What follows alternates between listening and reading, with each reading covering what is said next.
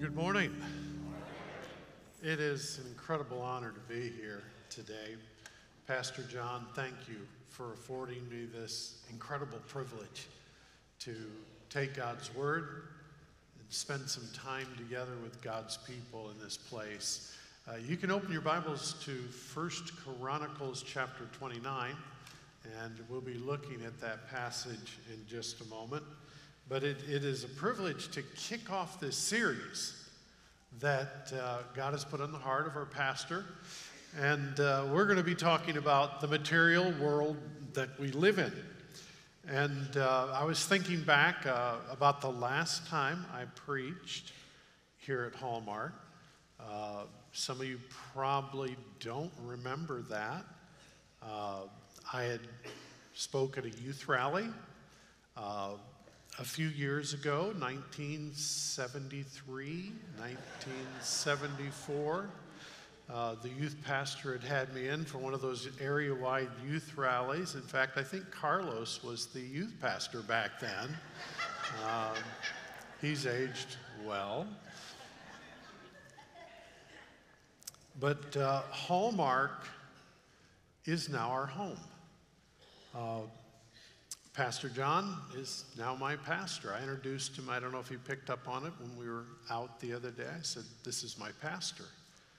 And when Kathy and I look back at the 4 decades that we had a privilege to be a part of leadership in a local church, we look at that with incredible fond memories. We have a dear friend here, Michael Mercer, he was in high school back then. And he even had hair back then. But a good man in high school, a good man, a good dad, good husband. And it's just a blessing. That's one of the great things about Christian community, isn't it? That we have an opportunity to build relationships, to get to know one another, and do life together through the good and through the bad. But this season now is different. We know that for that season, 4 decades plus, God called upon us to lead in local church communities, both one in Florida and then in Ohio. And my lovely bride, Kathy, would you wave at us over here? She has already found her place with kids ministries, and she loves it. And so on behalf of Kathy and myself, I want to thank you, Hallmark, for embracing us and making this community our home. Now, there's so many things that I just don't have time to talk about this really and develop it, but so many things that God used to make it clear that this is where we're supposed to be. I knew Pastor Mike. We were not dear friends. Always had immense respect for him. Pastor John and I were not dear friends. I knew of him, had deep respect for him, but we had transitioned, handed off to a young man who'd been with us for 12 years, who is now the lead pastor at Connect Church in Ohio. And when we did so, January of the next year, I met my family in Florida. We had moved there thinking, this is it. We're going to work out of Florida, because I hadn't retired. It was just a new season. It was going to involve writing and doing things I've been wanting to do for a long time. And then this little thing called COVID-19 came along and socked us into our little community where we lived. In fact, we did find out something that we did not want to live in Orlando, Florida.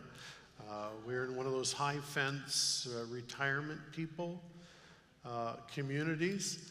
And just as an insider note, I mean, I love older folks. I are one, okay. But don't put them all in one place. Put a fence around them and a guard gate, because it was paralyzing. You get together and you start talking, and all you're hearing is a laundry list of all the things that are falling apart in their bodies. Kathy and I developed the three body part rule. After you tell us about 3 body parts that are falling apart, stop it. There's just no more. So we didn't really fit in, and then our son here in the Fort Worth area said, Dad, you just need to come help us. They just adopted a child, and together with their birth child, and Kathy, being the most amazing nana in the world, said, let's do it. Let's just move there. And in coming here, we knew we were home at Hallmark on the way home after the first Sunday Pastor John had preached. And she says, what do you think? I said, I'm in. How do you know so soon? I said, honey, I went the entire service. I went the full 30 minutes of Pastor John preaching, and I never looked at my watch one time. And it was that simple. And we men, we are watchers, are we not? I mean, we can 3 hours on Sunday afternoon in front of the television, football game, it goes like 3 minutes. 30 minutes here can seem like 3 days if it's bad. And we are blessed because we knew. So Hallmark, thank you for taking us in. We're just honored to be here. Well, today we're going to start talking about the material world. I want to just really hopefully get across one idea today. If we can walk out of here with one idea that makes a difference in our life, we have not wasted our time. And this material world we live in, there is a question that begs to be asked. And it's pretty simple. Who does it belong to? Everything you see, all the stuff, who does it belong to? Who owns all the stuff? And as Pastor John said, why do we want more? Why are we so obsessed with the stuff that is all around us? There was a recent Super Bowl ad that Ewan McGregor, the most recent actor to play Obi-Wan Kenobi in the Star Wars franchise, but he was the pitch man for Expedia, the travel company. And he, I think, came really close.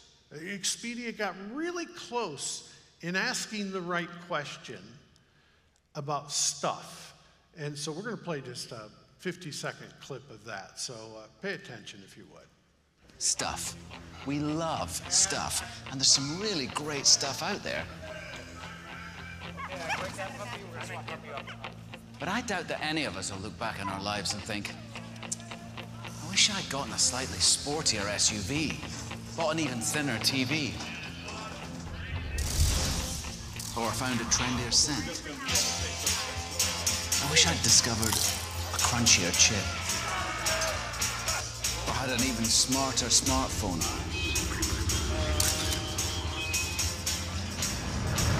Do you think any of us will look back in our lives and regret the things we didn't buy?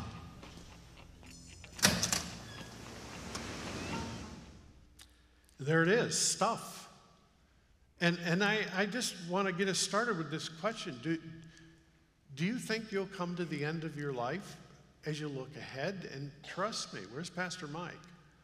I know he's here. I saw him a little earlier, unless he cut out. No, he stayed. Yay. It goes quickly, doesn't it? Man, it goes fast. And in fact, the second reason, Pastor John, just a real quick side thought. I didn't look at my watch, but we love the fact that Hallmark is a multi-generational church. That is a big deal in the church world today. Everyone's welcome. And like it or not, sometimes generations define a church. But I think we need each other. We need older folks. We just don't want to hear about their body parts, okay? We need the life, the inspiration, the enthusiasm of younger people. We need the excitement. They need the wisdom, the experience. And so we came here, and I thought, wow, how cool. Pastor John is leading a church to love people. Doesn't matter what their background is, what their race is, what their culture is. They are welcome. And so today we ask the question, do you think anyone will come to the end of their life, look back and wish I had a thinner TV screen, a fragrance that smelled a little better? You know, do I think I'll reach the end of my life and regret that I didn't buy more stuff? And I think the answer is pretty simple to that. Because the material stuff, the money that buys it, it doesn't make you happy. Solomon, the wisest man who ever lived, he made this statement. He said, those who love money will never have enough. How meaningless to think that wealth brings true what? What's the word? Happiness. It doesn't bring happiness. Money, the Beatles said it in '64, money can't buy you love. And at the end of the day, when you think about my generation and the hippies, and even the new movie, The Jesus Revolution, all of that was about finding an answer, finding something for the empty spot within our innermost being, who we really are. Because this hunk of clay, this jar of clay that we see when we look at one another is not who we really are. Because there's a body within our body that's going to live forever somewhere. And are we ready for that somewhere? And that's really what the hippies were looking for. They were lied to. You know, after Janis Joplin and Jimi Hendrix and a whole parade of them died in their own vomit from overdose with drugs, they realized, and that's a big part of the Jesus Revolution, they realized they'd been lied to. And I don't want to lie to you today. I want to put stuff in this material world in its proper place. It won't make you happy. And there's empirical evidence. I don't have time to spend just kind of drilling down on it, but billionaire Thomas Lee was just found dead, not millionaire, billionaire, in his office in Manhattan. Had one of the largest private art collections in the world, and he took his own life. And I know that the mental health issues are a big deal in our world, and always have been, and should be taken seriously. But ultimately, when someone realizes that all the stuff, all the money and the stuff it can buy in this material world, it doesn't make you happy, and they reach that moment that life is not worth living, don't you think it just makes sense for us to sit up and take note of that? So let's get started very quickly. 3 thoughts as quickly as I can give them to you. Number 1, let's start with the truth here of this material world. Number 1, all the stuff, it belongs to God. That's number 1. And there's our passage. We started with 1 Chronicles chapter 29. If you have your Bible open, you can read along. If you want to look at the screen, could we read that verse out loud together? Would that be all right? We do that here at Hallmark. Let's go ahead together. Join me. Let's read it together. Yours, O Lord, is the greatness, the power, the glory, the victory, and the majesty. Everything in the heavens and on the earth is yours, O Lord, and this is your kingdom.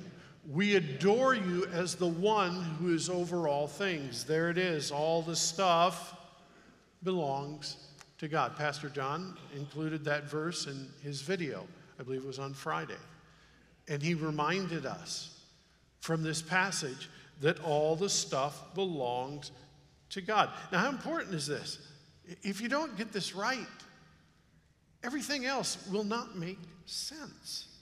You need to understand how this material world works that we live in. And so this idea that it all belongs to God, we have theologians, this is not an original idea to me.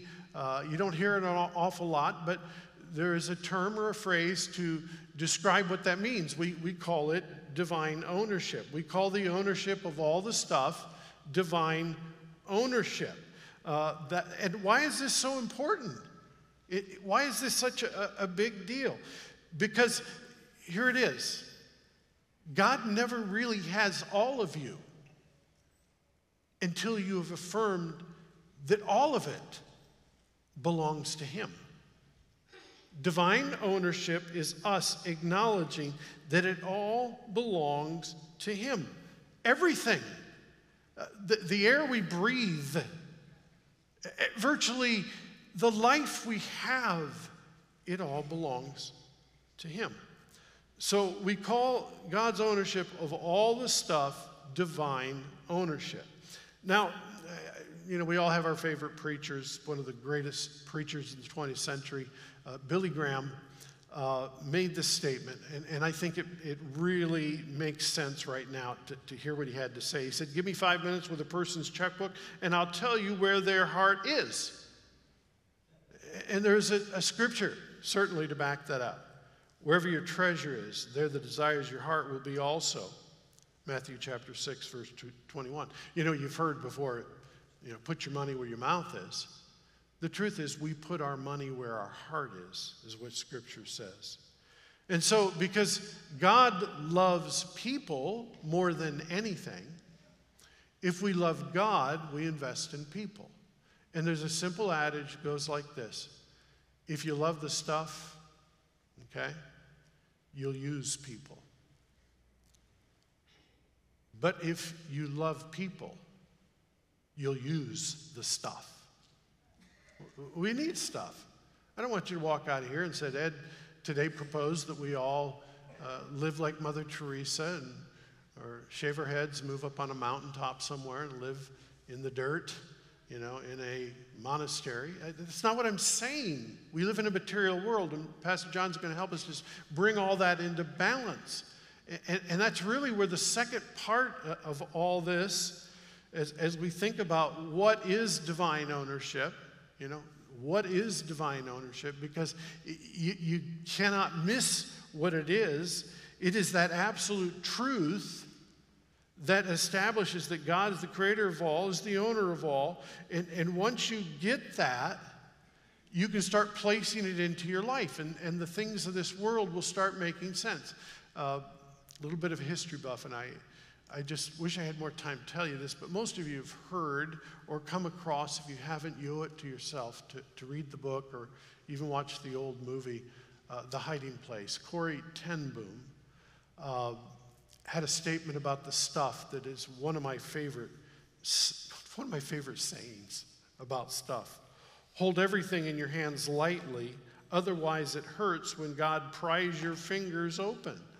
And I like that because Corrie ten Boom had a right to say that. We see her as an older woman in this photograph, but I want you to just go back to the 1940s when the Nazi regime under Adolf Hitler came goose-stepping into the Netherlands and virtually conquered them almost overnight. And how this woman now, who has wisdom from a life of seeing the fact that God owns it all, she is a young Christian businesswoman, a unique and really a gifted person, the very first certified licensed watchmaker as a woman in her entire country. But she helped run the family business. But when Hitler came in and started arresting the Jewish people, as a believer, she and her family said, "We can't do this. We need to do our part in rescuing." There's a connection here. I wish I had more time to develop it. Do you realize God left us on this planet to rescue people? Yes, that's right. That is really, when we get the divine ownership part right, we can actually be a part in this rescuing. And it will cost you something. Corrie ten Boom and her family were under close scrutiny. They built a room in their house. Over the course of a period of time, God used them to rescue 800 souls from certain death. But ultimately, an informant turned them in.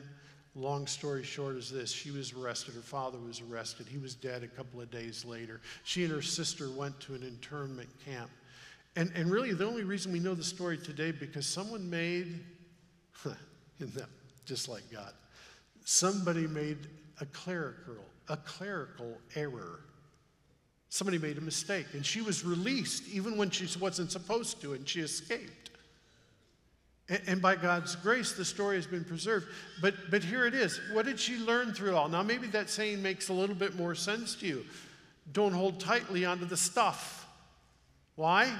Because sometimes God has to pry it out of our hands. Why? It's his stuff. He has a right to do that. Anybody here had something pried out of their hands because you hung on to it too tightly? So, number one, all the stuff belongs to God. Number two, what is God's plan for me regarding the stuff? It's really very simple. God is the owner of all the stuff, and life is hard if you spend your life arguing with God, the true owner of the stuff. You will be in constant conflict, and I could take the rest of the day just talking through all of the conflict I see, and it always comes back to the issue of stuff, people fighting over the stuff. But there is something I want you to see now in Scripture, because Jesus just spells it out for us. Matthew chapter 24. Our role, our part with the stuff, what are we supposed to do with the stuff? God's plan for me is, as a servant, I am a servant of his stuff. So here it is, Matthew 24. A faithful, sensible servant is one to whom the master can give the responsibility of managing his other household servants and feeding them. If the master returns and finds that the servant has done a good job, there will be a reward. I tell you the truth, the master will put the servant in charge of all that he owns. There it is. Our job as servants, we are to manage God's stuff. Jesus preached so much on this issue of material possessions, the material world. In fact, I've heard Pastor John say it. Jesus talked more about the stuff than he did even on themes like heaven and hell. Because, and this is going to be a troubling to some of you, but you cannot be right with God until you get divine ownership settled. You will never be right with God. And so Jesus just kind of summed it all up in Mark's Gospel, chapter 8, where he said, what will it profit someone if you gain the whole world, lose your own soul? Gaining the whole world, that's the stuff. That's a relevant question for us today. Just something to take away real quickly before we get to our last and third thought is givers, it is a profoundly baffling thing for the scientists and the scholars and the social architects of our world, but givers really are happier than takers. Some of the happiest people I know are people who have very little as far as the world's goods, but they are content. And that contentment makes it possible for them to be happy. Even small acts of generosity. It's not how much you give. It's really more about what you have left after you give. Remember when Jesus pointed to the widow woman and said, look at her. She's giving more than anyone. Why? Because she gave from her need. So divine ownership allows you to move from the world of I gotta give to I get to give. See, some of you, you're giving, but you're locked into that I gotta give, not I get to give. Some of you rolled in here today going, yes, I get to give. God has blessed me and it's all his and I'm going to, and it's not about how little do I have to give to get God off my back, to how much can I give and still live in this world? Let's just jump ahead here. Number 3, how to have a divine ownership breakthrough. I'm going to give you 3 thoughts, 3 very practical ways. Number 1, step 1, be honest. You got to just drill down on this. It sounds so simple, but the truth is, it's hard for us to be honest with ourselves at times. You see, this changes everything. Once you get your head around this idea that God owns it all, and it is not a got to, it's a get to. And because he owns it, my job as a manager, a steward of his resources, as his servants, I am here to take what I need to live, to get by. And God is so good to us. Oftentimes he gives us even more than our needs. He gives us many of our wants, but at the end of the day, it's about what he wants, not what we want. don't want to get sidetracked with this. I could spend a lot of time this afternoon talking about the stats, the statistics about giving. 247 million people in America say they identify themselves as Christians. And yet, only around 1.5 million of them give 10% or more of their income. It's been calculated that if all believers put their heart in love with Jesus and surrendered to his divine ownership, the annual tithe, we're not talking beyond that, would be over 139 billion a year. So getting honest, it's so hard to get honest. There needs to be moments in your life where you just admit you're struggling with something. And you may already be giving. But God loves a cheerful giver, not a begrudging giver.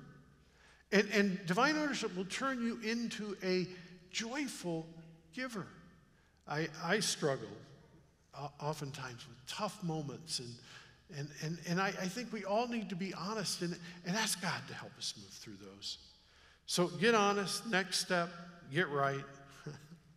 Prayer and repentance. Pastor John has said this a number of times lately, that prayer precedes revival. And you cannot get right without repentance, without prayer. Malachi chapter 3, verse 8. Will a man rob God? Yet you have robbed me. But you say, in what ways have we robbed you? A verse we don't have time to dissect. But at the end of the day, I think we all, regardless of how we see this verse, will accept the fact that you can't rob something from God if it didn't belong to him to begin with. It's all his. Stop worrying about the tithe. It's all his. It's a starting place. It's a place to affirm divine ownership. And so Jesus spoke to this time and time again. Get honest. Get right. And then last here, get surrendered. Just get surrendered. It's all about surrendering your heart every day, getting up. Here's a passage that I just hope you'll maybe spend some time contemplating this afternoon. It's from 2 Corinthians chapter 8, verses 3 through 5. For I can testify that they gave me, Paul speaking to the church at Corinth, not only what they could afford, but far above it. And they did it of their own free will. They begged us again and again for the privilege of sharing in the gift of the believers in Jerusalem. They even did more than we had hoped for. Their first action was to give themselves to the Lord and to us, just as God wanted them to do. They surrendered themselves, acknowledging that it all belonged to God. They did what they couldn't afford. They sacrificed. They surrendered. And that's what our relationship with Christ is all about. It is a continuing journey of surrender. Our salvation, when you come to Christ, you've got to surrender, recklessly abandon your own ability to save yourself, and turn everything over to Christ. We surrender when we connect to community and we give ourselves to each other. But our surrendered life to the mission, to our daily walk with Christ, is really something that's ongoing. It's never done. I hope you can look back at your life and measure moments of surrender. I was thinking about that idea this last week, and I went back and just started measuring things and moments when I believe God spoke to my heart and I surrendered. August 17th, 1970, I was a 17-year-old young man getting ready to go into my senior high school, and God spoke to my heart, and I surrendered my life to him. 5 months later, I was in a large gymnasium on the campus of University of Michigan, participating in an athletic event, and I crawled off under some bleachers, and I prayed and said, Lord, I don't have a lot to give you, but I surrender it to you. I can go back to that place. And I look at my life, there's just so many moments. I was taking Kathy to church one Sunday. It was snowing, and they probably should have canceled it. We were still in college in Springfield, Missouri. And as the snow came down, I dropped Kathy off, and I was asking God to speak to me, and I just dropped her right close to the door. I parked the car, and to get to the door, I was kind of running along the side of the building because I was trying to let the building break the wind. I had my head down, and I was running along the side of the building. There was an air conditioner sticking out. Yeah, you figure out the rest. And ran into it, going about full tilt, knocked me out. Woke up, looking up, and really one of the first thoughts I had was, okay, Lord, what are you showing me? Because I was in this season of, God, I really want to do what you want me to do. And really, frankly, I've had a hard time coming away with anything too profound. I think what the Lord showed me is don't run with your head down, okay? But every one of us, and we could all get up here and share moments when God showed us something. I was in a seminary class when I looked around the room, and it was another denomination from that which I had grown up in. And yet I felt a need to do some more work and to study more and have the discipline of academia. And I remember as I started the class, it was on revival. I thought, well, this is crazy. This other denomination is going to do something on revival. And I have my doubt that even all of them are saved. Talk about arrogance. In about an hour into the first 90-minute gathering, I had to leave the room because I was sure of one thing. They were saved, and I was probably the weakest believer in the room. That is a moment of surrender where I decided, God, I'm not going to worry about judging anybody else. You can't be right with God unless you get this right. You see, when you give yourself first, you've experienced a divine ownership breakthrough. And that's when you can do like the psalmist David. Here it is. Go back to our verse.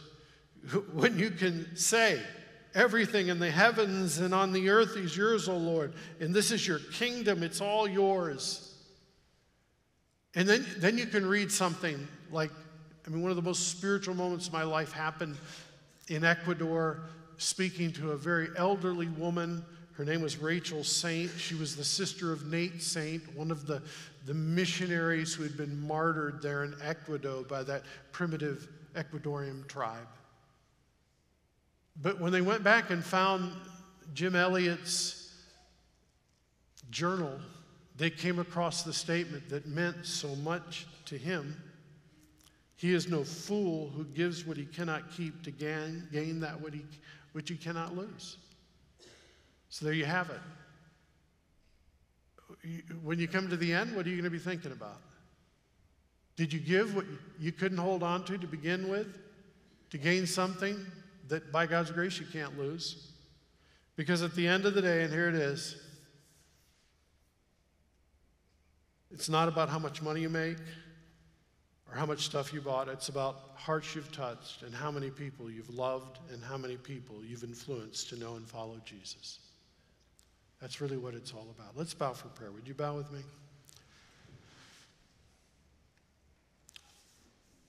Before I pray, I just want to press upon your heart this one thought. I believe God speaks to our hearts. We hear words in our ears, and our mind kind of processes those words. But here today, I believe there's some people that God's spoken to your hearts. There's something about divine ownership that suddenly the light went on, or maybe you've known it before, but today you want to make this moment, March 5th, 2023, the moment that you look back as the moment you surrendered completely to the fact that God owns everything, including you, your time, your talents, your treasures. And if that's the case, make today a spiritual moment. Make your way to the front if God leads you to do that. Kneel, pray. Come by yourself, come with your spouse, come with a friend. This can be a revolutionary moment for each of us if we allow it to be a moment when we measure this moment of surrender. Lord, speak to our hearts. Today we're virtually incapable of doing anything on our own. We know that, Lord, unless you build the house, all our labor is in vain. So, Lord, build us today by drawing our hearts to this spiritual moment of surrender, Lord. It can't be fabricated. What I've said, Lord, is meaningless unless hearts are moved. So speak to our hearts today. Lord, draw us close to you. In Jesus' name I pray.